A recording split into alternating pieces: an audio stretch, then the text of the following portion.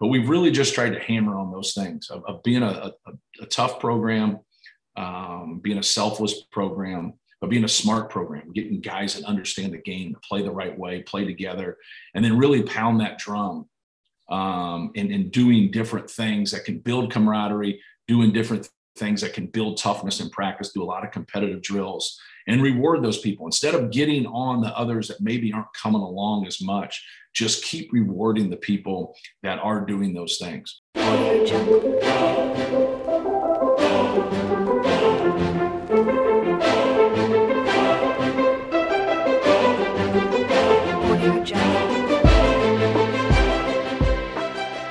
Hi, everyone, and welcome to the Champions 101 Culture and Leadership Podcast.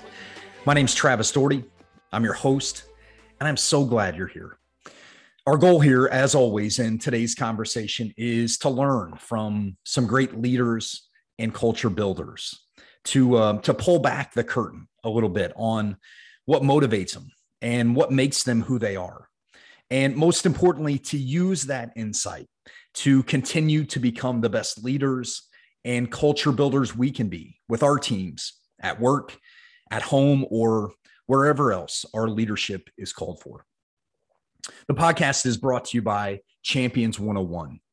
Champions 101 is a sports performance and leadership development program designed to help coaches, athletes, and sports parents get the most out of their athletic experience.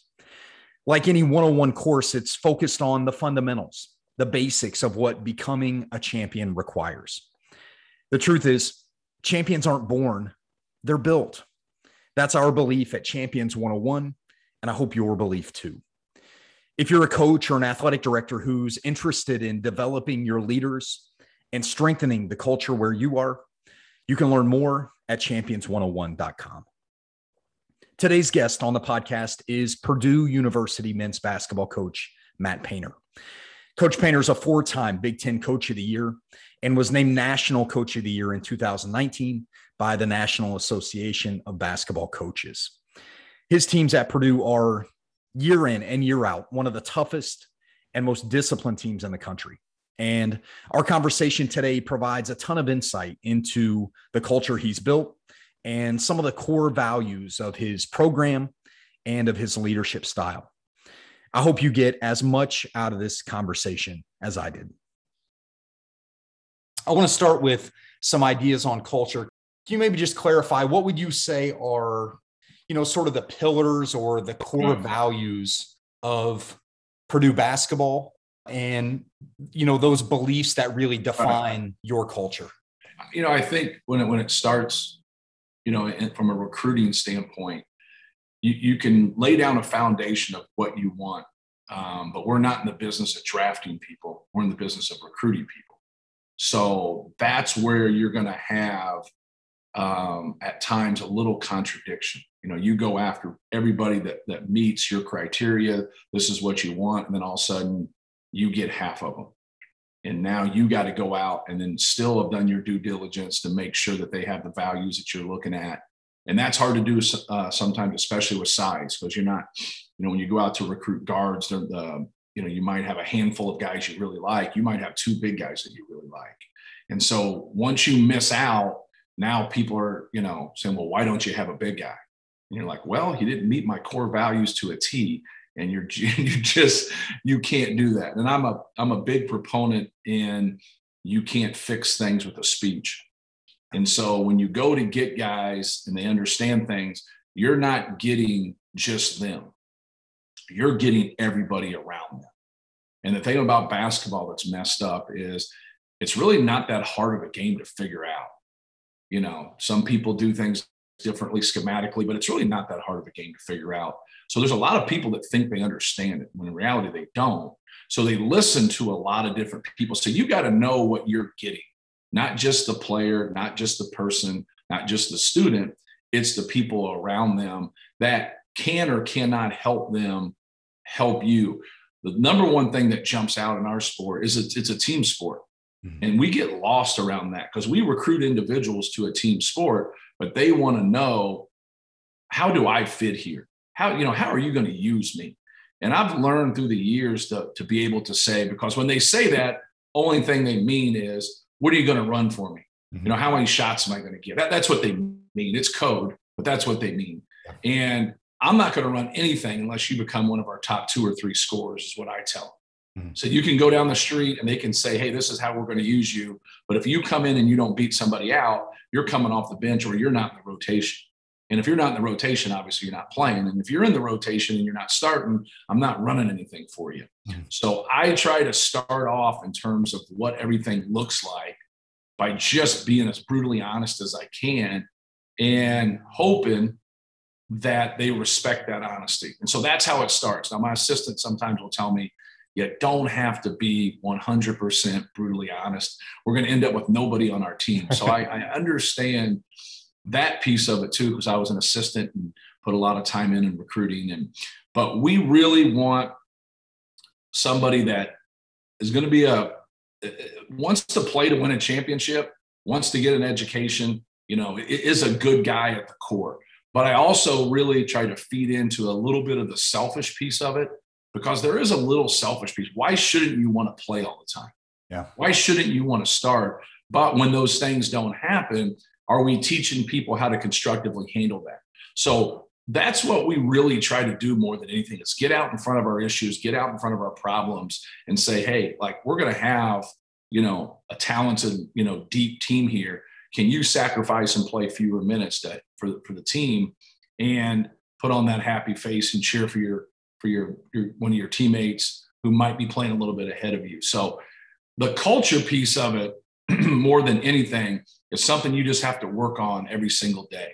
And that starts with having good assistants, having good people as support staff, and then just sending the same message every day about being places on time, you know, working hard, treating people fairly, understanding that you don't know what somebody else is going through, and being there for your teammates, but just being there, you know, for everybody, and how lucky you are and how lucky I am to be a part of, you know, the Purdue basketball program. And if, you know, they come in and fire me or I have to dismiss somebody, we're still going to play our game on Saturday in February. Mm-hmm. You know, it's going to go on with or without us. So trying to get them to have that feeling of just being grateful for the opportunity, being grateful at Purdue. You know, Purdue's not lucky to have us. You know, we're lucky to be at Purdue.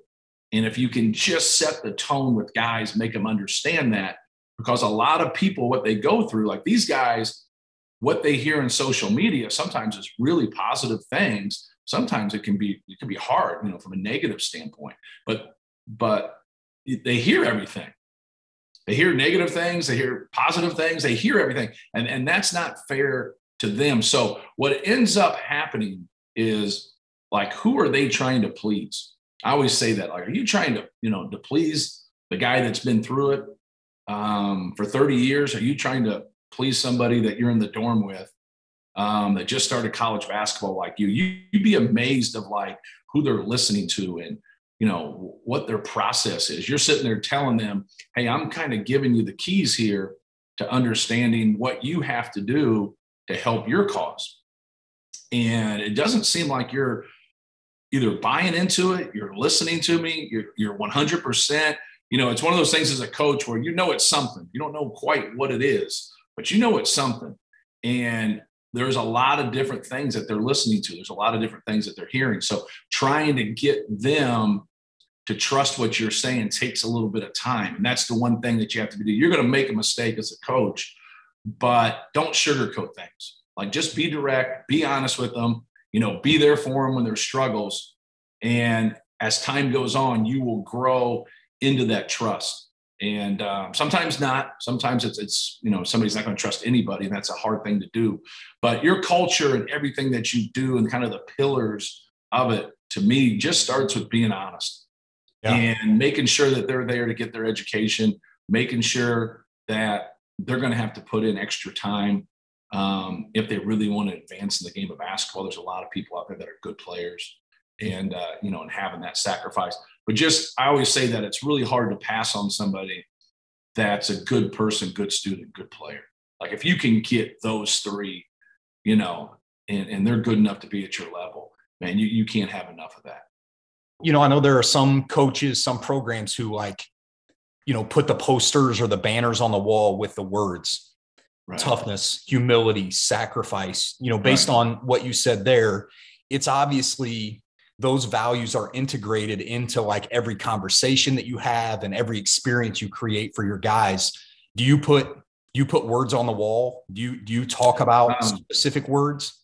I don't buy into like our guys constantly seeing things and that's how it's going to be. I just try to get from an action standpoint. I just try to get with your coaches and your support staff. We have a lot of people in our program that have been here for a long time. Mm-hmm. So we have Adobo that's been with us. He's been at Purdue longer than he's been with us in the men's basketball program. He was an SID before, Elliot Bloom.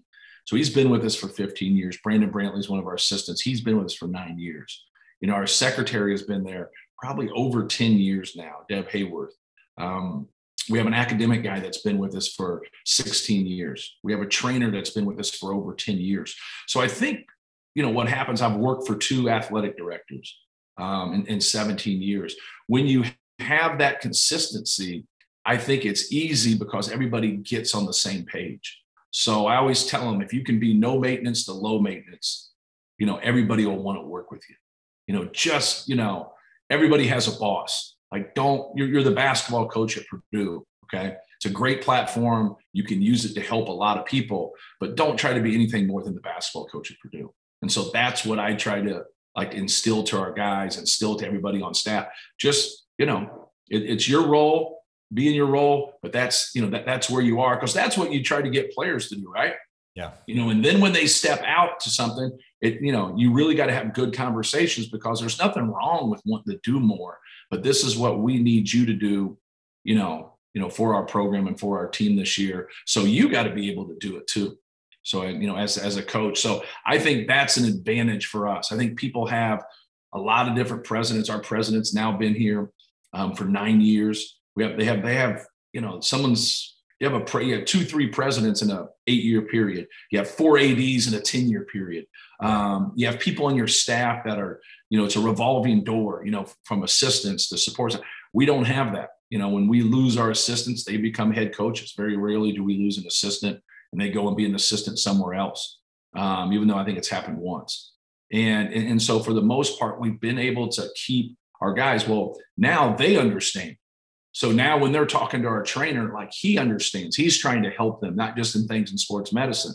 When they're talking to our director of basketball operations, he understands what's going on. So I think that's an advantage for us. And we haven't lost a lot of guys. We'll have a transfer here and there, but we haven't had a lot of transfers. We're one of 4 high major schools this year that didn't take a transfer. So there's 75 high major schools. Only 4 of them have not taken it. So, that continuity has really helped us. Yeah. And you talked about the continuity, in so many different areas of your program, but, you look at the uniqueness of, even from a head coaching perspective, 2 head coaches in 40 years or so is obviously unique. And, I think one thing that stands out to me about Purdue basketball is that you have a clear identity. It's like when you watch Purdue basketball, when you go to a practice, when you're in the program, it's obvious, I think, and it has been for an awfully long time, here's who we are. Right. And some programs, I feel like, either have a hard time pinpointing what their identity is, or it feels like their identity changes from year to year. And obviously, you having played for Coach Katie, and then that transition for you here, I guess the question is, why do you think Purdue has been able to sustain that clear identity? And maybe, I know this would be an assumption on your part, but why do so many other programs struggle to create or sustain that identity? Yeah, I think it's the work that you put in for your brand. I think we're fortunate that we're in a great position in the state of Indiana, where there's players. You're close to Chicago, you're close to Indianapolis, Fort Wayne. There's just a lot of really good basketball players. So I think that's an advantage for us. I think we have great fans, maybe the best fans in the country. We have a great arena. And so through the years, I think it's easier for me, for who I've worked for, in Bruce Weber, Gene Katie, just the blueprint of what they did. Anybody can have a good team, but, do you have a good program? And I think, being tough, being smart, and being selfless, those three things as a basketball player is what you're looking for. But you're also looking for that in any person, right? You got to have some mental toughness in this world. And mental toughness is just simply doing simple things over and over the right way, and getting people that can play the game the right way and be smart. I think we have great coaches in the Midwest. We have great coaches in the state of Indiana. So you're getting guys that have been coached a lot, and that really helps. Some better than others, but you're still getting a lot of quality players, quality people, that have been coached. Now, I think the honesty in recruiting and straightforward brings a part of kind of that selfless piece. Everybody, I always use baseball analogies. Everybody wants to play short and lead off, but we're going to have one shortstop, even though they're doing a lot of those shifts and it looks like there's 2 or 3 shortstops sometimes. But that's just that's what we want. Like, we all have a little bit of that selfishness where it's like, how does this work for me? And I know this isn't a team game, but we've really just tried to hammer on those things of being a tough program, being a selfless program, but being a smart program, getting guys that understand the game, to play the right way, play together, and then really pound that drum, and doing different things that can build camaraderie, doing different things that can build toughness in practice, do a lot of competitive drills, and reward those people. Instead of getting on the others that maybe aren't coming along as much, just keep rewarding the people that are doing those things. And at the end, we have a lot of seminars that we do to begin the season. We just did a culture seminar. I just did a seminar on shot selection. And as you kind of get through a lot of those talks and you start to show them. So I have broke down the most efficient players that we've had here in the past probably 8 years. And I just showed them like their years and their efficiency and their assist to turnover ratio and their offensive ratings and all these things. And I just kind of showed it to all of our guys. And I said, you know what? The one thing that's in common with those guys are most of them are pretty, selfless, but they just played all the time. And they're doing the things that we're talking about. And so like sometimes guys don't hang their hat on what you're saying. They're just pretty good, right? They're just really good. But that's going to catch you at some point. If you don't know how to play and you want to go on past college, it's not going to work. You are not going to play where you want to play at that level. You just aren't. I mean, you have to have a good basketball IQ. You have to have a level of toughness, and you're going to go into a role. You're going to go as a two-way player. You're going to try to fight onto a roster. You're going to try to get into a rotation. The odds are that you are not signing with an NBA team and being a starter. Those are just extreme odds right there. Now you can work your way to that, but you're just not. So we have to have them ready and understand like, hey, this is going to work for us here at Purdue, but going forward, it's really going to work. Like our last 2 All-Americans, both have fought to get into a rotation in the NBA. Yeah. You just kind of hang and you linger there, and it's hard because you're trying to beat out people that are really, really good. It's the best league in the world. Let's dive just a little bit deeper into this seminar idea. Can you maybe just offer a little clarity on like what that looks like for you? Right, yeah. Well, we have our assistants do it. We have a director of player development. If I have his title right, it's a new thing. PJ Thompson, who played for us, it was one of our GAs, just got his master's, and he did his seminar on what the 18-year-old PJ Thompson would have a conversation with the 25-year-old PJ Thompson, what that 25-year-old would tell the 18-year-old, and probably the 18-year-old would tell the 25-year-old some things and not be right. But, that was a really good seminar for our guys because I thought it was really authentic. Paul Luss did his really on just everything kind of around you as a player, the body language, how to play the game the right way, how to handle certain scenarios. Brandon Brantley did his, on culture, really touched on a lot of those things that we just discussed, and the toughness and how to go about, just being a good teammate, being a good player, working towards things, dealing with adversity, things of that nature. Mine was more of a basketball piece, obviously with the shot selection, a lot of analytics in mind, but a lot of examples, a lot of things that show them the good that we've done, the good of our program, but how can we be a little bit better at what we do? And just kind of touching on that with our guys. Terry Johnson, who was at Butler as an assistant and just came from Ohio State. He just did a scouting report on Purdue. He's obviously played us when he was at Ohio State and Butler. So he said some tough things in that room. You know how it's easy to talk about other people when they're not in the room when you go play somebody. Hey, this guy is not going to pass. And you're just direct. Like when he gets it, like get in those gaps because he's not going to pass. Well, he said that a couple times about a few of our guys, and they were in the room. And so I told him, I said, hey, you have to be forthright. I'm always in practice talking to our guys about how to guard our other guys. And I just say really honest things about somebody like they're not there because I'm trying to help that guy guard them, but I'm also letting them know, hey, like this is how people are going to cover you. They might not cover you in non-conference because those people don't know what they're doing yet because they're not familiar with you. But people in conference, in our conference, they know what's going on. You're going to be defended in the Big Ten. They are going to try to take away what you do well, and you have to know that going in. That seminar, I know there are probably a lot of coaches who would steal that idea.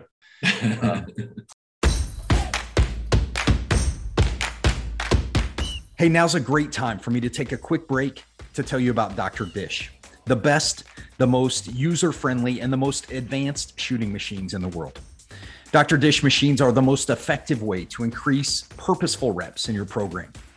They provide custom training, real-time and detailed analysis, and top-of-the-line drills and workouts. You can check out their selection at drdishbasketball.com and mention the Champions 101 Culture and Leadership podcast for an exclusive discount on select models. Now, back to today's conversation. Let's talk briefly about, despite the consistent success of your program long-term, you had back-to-back losing seasons, 2013 and 14. If we're talking culture, I've heard you speak publicly in the aftermath of those couple of years that those challenging years for you were not really a talent deficit issue, right, as much as they were a culture issue. Right. So I was hoping maybe you could just talk a little bit about, I know there are coaches who are going to listen here who are, maybe where you were before 2013, 14, when you haven't really gone through a challenge like that. Right. There are probably some guys who are there in the midst of it right now, recognizing that, maybe our culture's gotten away from us a little bit. And there are guys probably where you are looking back. I guess we're just curious about what those couple years taught you or kind of validated for you about your beliefs on culture. Well, first of all, I think the important thing to do is like when I started off at Purdue, we were in last place, and that was not my fault. And you don't play the fault game; it just wasn't. You have change. It's hard. It's hard in change, and it's not anybody else's fault, but it's not my fault. When we lost those 2 years after being at Purdue for 7 to 9 years at that point, that is my fault. So I think it's really important to, especially publicly, own things when you've made mistakes. And so those mistakes lie in my decision making. So now you got to go to the drawing board and say, well, how do we go forward and be able, and I think, and be able to correct some of these things. I think the number one thing that's hard for coaches out there, especially college coaches in this position, is sometimes you don't have a lot of time to reshuffle your deck. And I had to reshuffle the deck a little bit. And with that, I was fortunate that Purdue stayed committed to me because, probably one more losing season, it's going to be really close. And you just can't go 3 straight losing seasons in this business at this level and then expect to really stay, especially if they're not your first 3, right? If it's your first 3, you feel good about, okay, year 4 and 5, I got my guys in here. This is going to work. So for me, I just had to kind of reevaluate, what was best for me as a coach. Have I done a good job with our assistants and telling them, what we need? Because there's nobody that comes to Purdue without me signing off on them coming to Purdue. So I hate when people that follow us or fans are saying, well, this assistant should have done this or this assistant. No, it's not on the assistants. It's on me.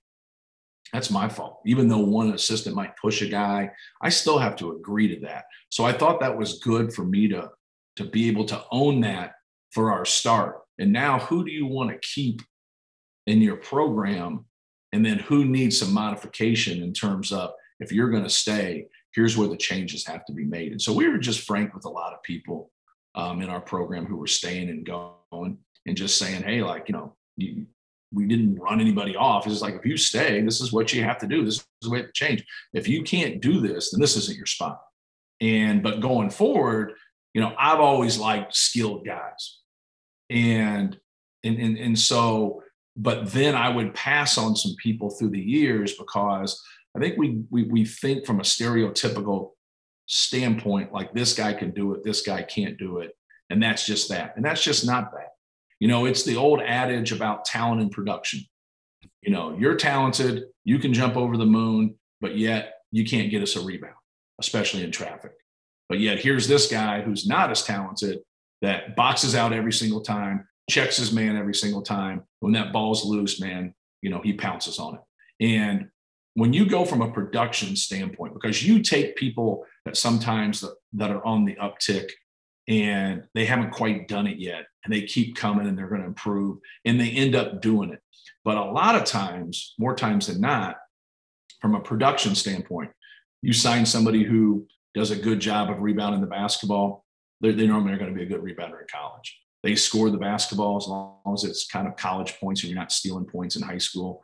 You're normally going to, so if you get to making threes and you can move and shoot, sometimes guys who can shoot, but they can't move and shoot, there's the difference there. You got to be able to find guys with a high skill level that can move and make shots and that capacity, guys that can take care of the basketball. So in my change right there, I was like, okay, these are some of the different guys that we went after: Ryan Klein, PJ Thompson, Dakota Mathias. And those guys are, I think, 3 of the top 4, maybe the top 3 assist turnover ratio guys in the history of Purdue basketball.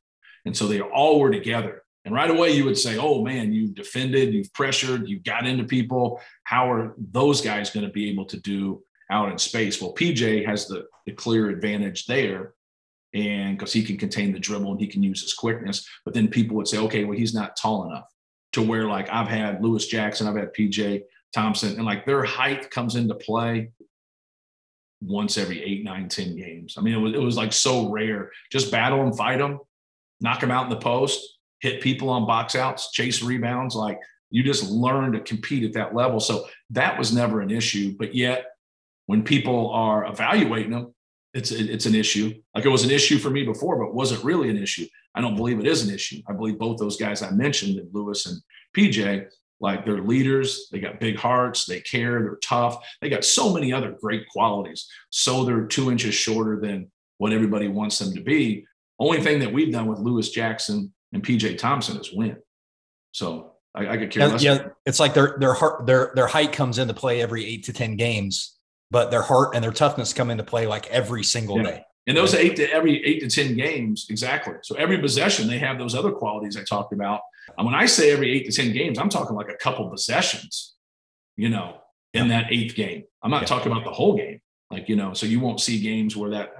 So in fact, I think one time that we felt that we took him out, Tony Carr really got the best of him at their place after he did a great job. PJ did a great job on Tony Carr at our place. Then we went there, and he was just getting into some sweet spots, and he was posting him in mid-range, and it caused us problems there. But the rest of those games, it didn't cost us at all. And so I think people look at some things from a physical standpoint with guys like Ryan Klein struggled to contain the bounce. I think that, out in space, but there's a lot of people that struggle out in space against quickness, to contain the bounce. But he had such a basketball maturity, just knew how to play tough, make tough shots, could pass, knew what was going on. Dakota Mathias became a great defender when I thought he couldn't move through his hips. I was like, I'm getting a great offensive player here, but physically, I don't know if he's up to snuff at our level. I just think he's going to have a tough time here, but he's so good and so knowledgeable and skilled that, offensively, I'm not concerned at all. And then he became one of the best defenders in our league. He made the all defensive team. And so it just kind of shows you, like, he had such a strong will and work ethic that he found a way. He watched extra film. He did things. So it really changed how I thought. Now, we don't pressure quite as much, as we used to. But we still, when we have those advantages or we have the personnel that can, we still pick the ball up. We still do those things. That really evolved for me and really helped me because, like, at the end of the day, once you can get a little bit of security in your business, like go get people that you know work for you and they're going to help you. Like, who cares what anybody else thinks? So I told our team the other day, I go, every person that I've offered that didn't have in here in the last 8 years, that did not have other high major offers, have all been successful at Purdue. I go, why is that? I go, because they have all the attributes and values we're looking for. But they normally will have a physical attribute that isn't up to snuff in everybody's eyes. So those guys don't get ranked very high. Those guys don't get ranked at all because athleticism is a big thing in ranking. Where you go to school sometimes will lower or higher your ranking. And that's stupid. Who cares where you go to school? Like, and I watch these national rankings and I laugh. And they're like, well, you know, you guys only have 2 top 100 guys. Oh, 2 top 100 guys in your opinion, not in my opinion. Because I got a couple guys here that are out of the top 150. I'd give 2 scholarships to because they're going to be that productive. They're going to be that good. And they go, man, then they'll come back and give me credit. I was like, don't give me credit. Ryan Klein's always been a good basketball player. Always.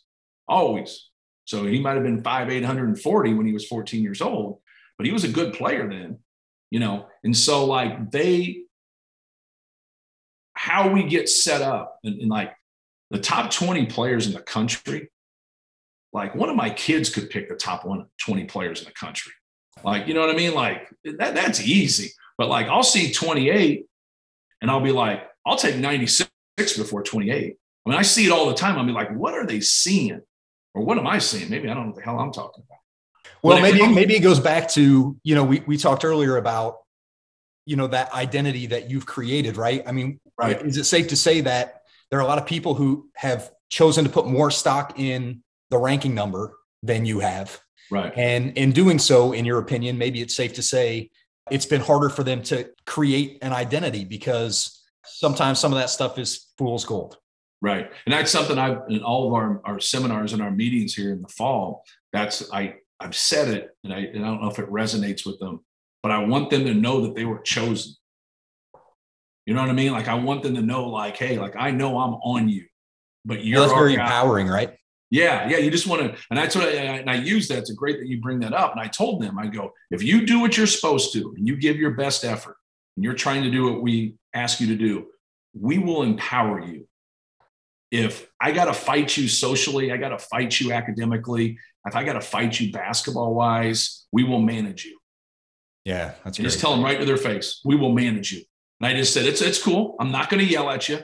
I go, but it shows me that either you're going down the wrong path, or maybe that, you know, you're not ideally 100% like our guy. And that's what I told him. I said, we got to have a better buy-in. I think our buy-in at Purdue is one of the best in the country, but it still has to be better.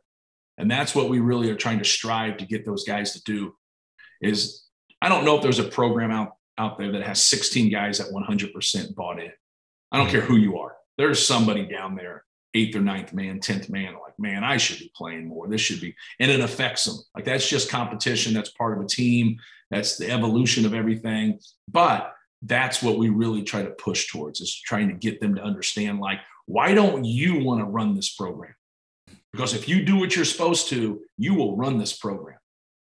Like, because you're a good player. Like if you weren't a good player, you wouldn't be in the room. So trying to empower those guys, but also being able to keep your focus on the people that are doing what they're supposed to. How many classrooms or how many teams, the people that get the attention are the people that don't do what they're supposed to. Like trying your best to just, you know, because there is going to be some hypocrisy at times, and own some of that hypocrisy. It's like me and you both do everything that we're supposed to, and this guy over here does half of it, but yet he's way more productive than us, and we're doing everything we're supposed to. He still plays. That's part of competitive hypocrisy, and players that do what they're supposed to do not like that. They do not like that. But if you're not honest about the hypocrisy, they will look at you and be like, man, he says this, but yet he does that. So if you own it and say, no, hold on here, it's effort and results. Yep. It's not just effort. You know, if you give half that effort, you are hurting our team because you give half that effort. But if your results are clearly way better than that guy giving a full effort, like we're not a fool here. We're still trying to do what's best for Purdue. Right. And so, but you have to be able to get into those tough conversations. You got to be able to talk about things before it happens. Like shot selection for me, I have started my fight, Travis. There's not a coach out there that doesn't fight shot selection. But when do they wait for it? They wait for it in the first game, first inter-squad game, first exhibition, first practice. But my fight has already started. And so now there's people in the room that's heard this speech, 3 or 4 times now. And so when they get to it and everything, I have a reference point. Hey, this is what we were talking about. These were the things that we showed you. These are the things that we need you to do in these situations, not this. You can't take tough, long twos that are contested early in the shot clock. You just absolutely can't. You can't take crazy runners against 7-foot guys with 16 on the shot clock. Like, learn to play off of 2 feet, learn to dribble through, learn to get the ball out of your hands when 2 people are on the ball quick and right away. Like basic things, just basic things. When they don't do those basic things, now you have that reference point. If you don't have a reference point and now you're starting your reference point on November 15th, you just wasted 2 months. So now you can fight it for 2 months. So then when you get to things that matter, now you're in the middle of that fight, or maybe you're at the end of the fight. Maybe someone's bought in by then, So, but when you have people in your program that have seen it work, those are the guys that really have to carry the water for you. You've used a couple of words repeatedly throughout the conversation here about honesty, about ownership, and obviously toughness, humility, selflessness are all, you would agree are some of those core principles that we've talked about. In all these interactions that you have with your players, who do you want your players to see you as? Like, as they go through this process, when they get done with this thing, who do you want them to look back and say, Coach Painter was this guy? Yeah. He made this stuff important in my life and my career. Yeah. The one thing that I always say is that I want to make your hard work fun. Like that to me, because I think there's millions of people out there that have to do what's best for their family, and they provide for their family, but they don't enjoy what they do. I think if you can give them that example, I enjoy what I do. I don't enjoy everything that I do though, but I enjoy what I do. And you have to learn to be able to do things that you don't like, so you can do the things that you really want to do. If you can't do some things in your profession that you don't like, at some point you're not going to be able to do what you want to do. You're just not. So trying to get that and say, hey, I have fun, coaching basketball. I have fun putting a team together. But it's hard work and it's frustrating. Like people don't realize that this about the coaching profession, like you're disappointed a lot. And you just are. Like you're disappointed, like you're down, like you got to be able to compartmentalize, because you're just going to bring it home with you. You're going to, whatever. So you learn to take it right back to practice the next day. No question. And then that happens. And sometimes that's what drives you. You'll see a lot of coaches that enjoy being miserable. They wouldn't say it, but they kind of, it puts them on edge. I'm not a yeller screamer by nature, but you come to our practice, you might leave and say, hey man, that dude, like he never raised his voice. Or you come to next practice and say, he yelled the whole time. Like I'm going to go off of how things are going, not like, hey, this is what I'm going to do today. I don't have that in mind. Hey, this is what I'm going to do today, unless it's like a bad loss. And if we were going to have some effort mistakes, yeah, I'm going to be all over that. Yeah, I'm going to be all over effort mistakes. We're going to do our best, but no, just trying to be honest as you can, and be as forthright as you can, and just try to help those guys, through some struggles and through, you're going to build, your trust through adversity. That's what you're going to build your trust through being honest with those guys. And so, and be their friend. Don't always look at it like, you're the head coach, they're the player, just two people, just be their friend. Like, hey man, like, I think that you're doing a really, really good job, but these things could really help you.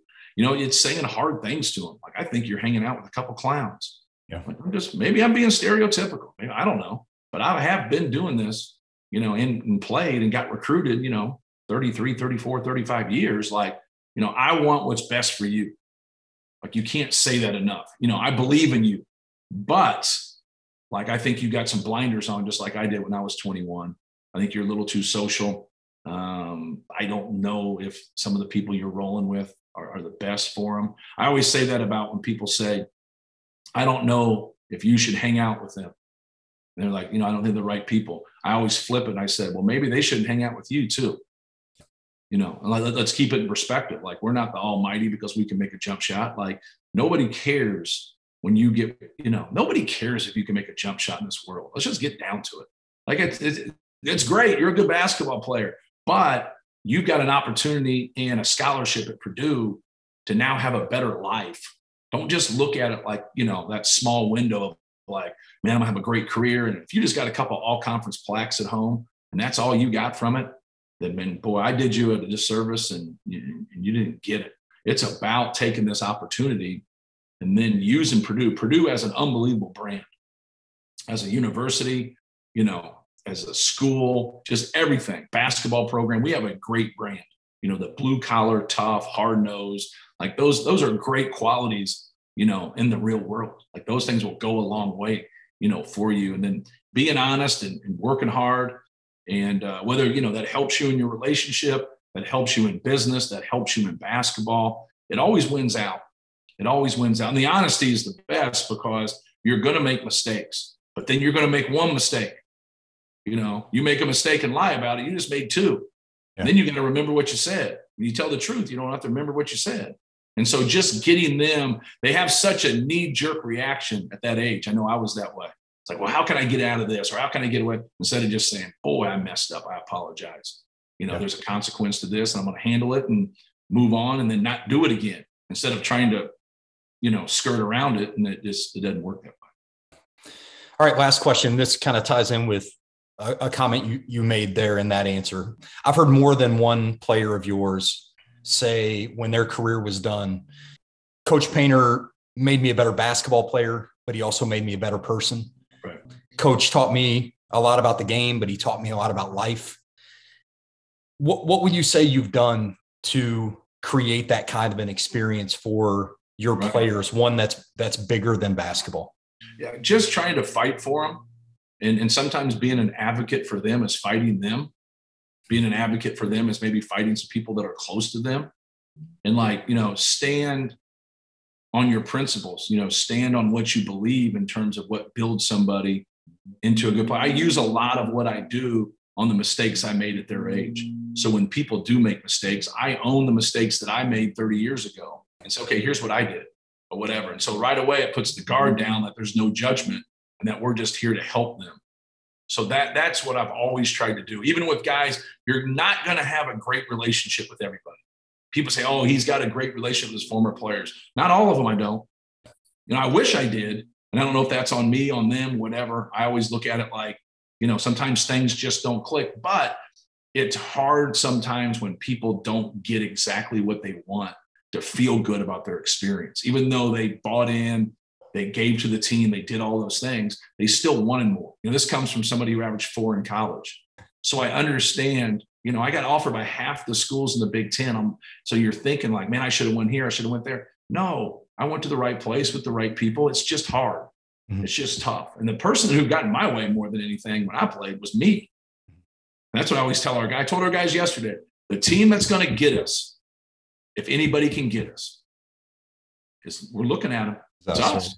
Yeah. That's who gets individuals. And then when you make mistakes, here's what I always tell them. When you make a mistake, the world loves when somebody makes a mistake and he fixes it and then he smooth sails all the way out. The world loves that story. The world hates the one where the guy makes the mistake, doesn't learn from it, and makes it again. Because when they write that article after your first mistake and then you make the second mistake, they always put that first mistake at the bottom of that article on the second mistake. Always. And then if you want to make a third one, oh, there we go. We'll put the second and the third one in there also. Like, it's so now all three things.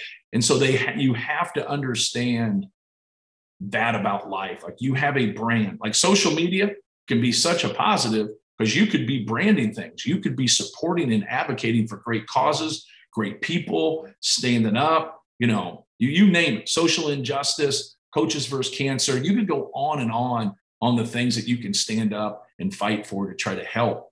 But there's also so many things that are in there where guys are living on it and listening to every single thing. And it's like, hey, man, get off your phone and go work on your game, or go to the movies and have a good time, or whatever it might be. But right as you leave, if you're upset, if you leave Purdue and you're upset about like us being on you or whatever, those are the very rare guys that leave our program. And then you look back 5 or 6 years and say, he went and did exactly what he wanted to do, and now he's not being successful. Yep. So like, you got to keep fighting guys to when that light bulb turns on. Sometimes they walk in the door and the light bulb's already on. They get it already. Mm-hmm.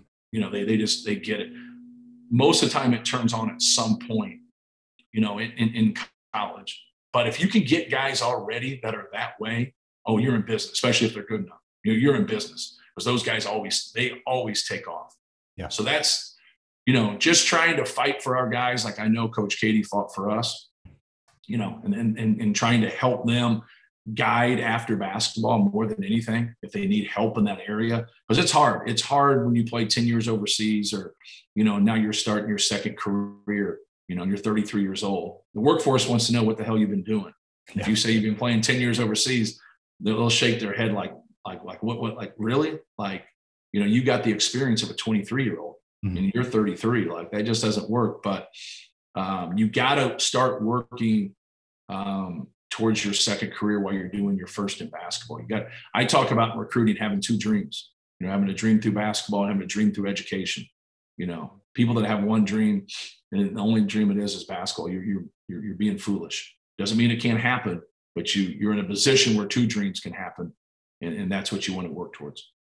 My thanks to Matt Painter for joining us on the Champions 101 Culture and Leadership podcast. And thanks to you, too, for your time here today. I hope you were challenged and encouraged by this conversation. Wherever you are and whatever you're doing, make today a great day. Lead with courage and conviction, and keep doing what champions do.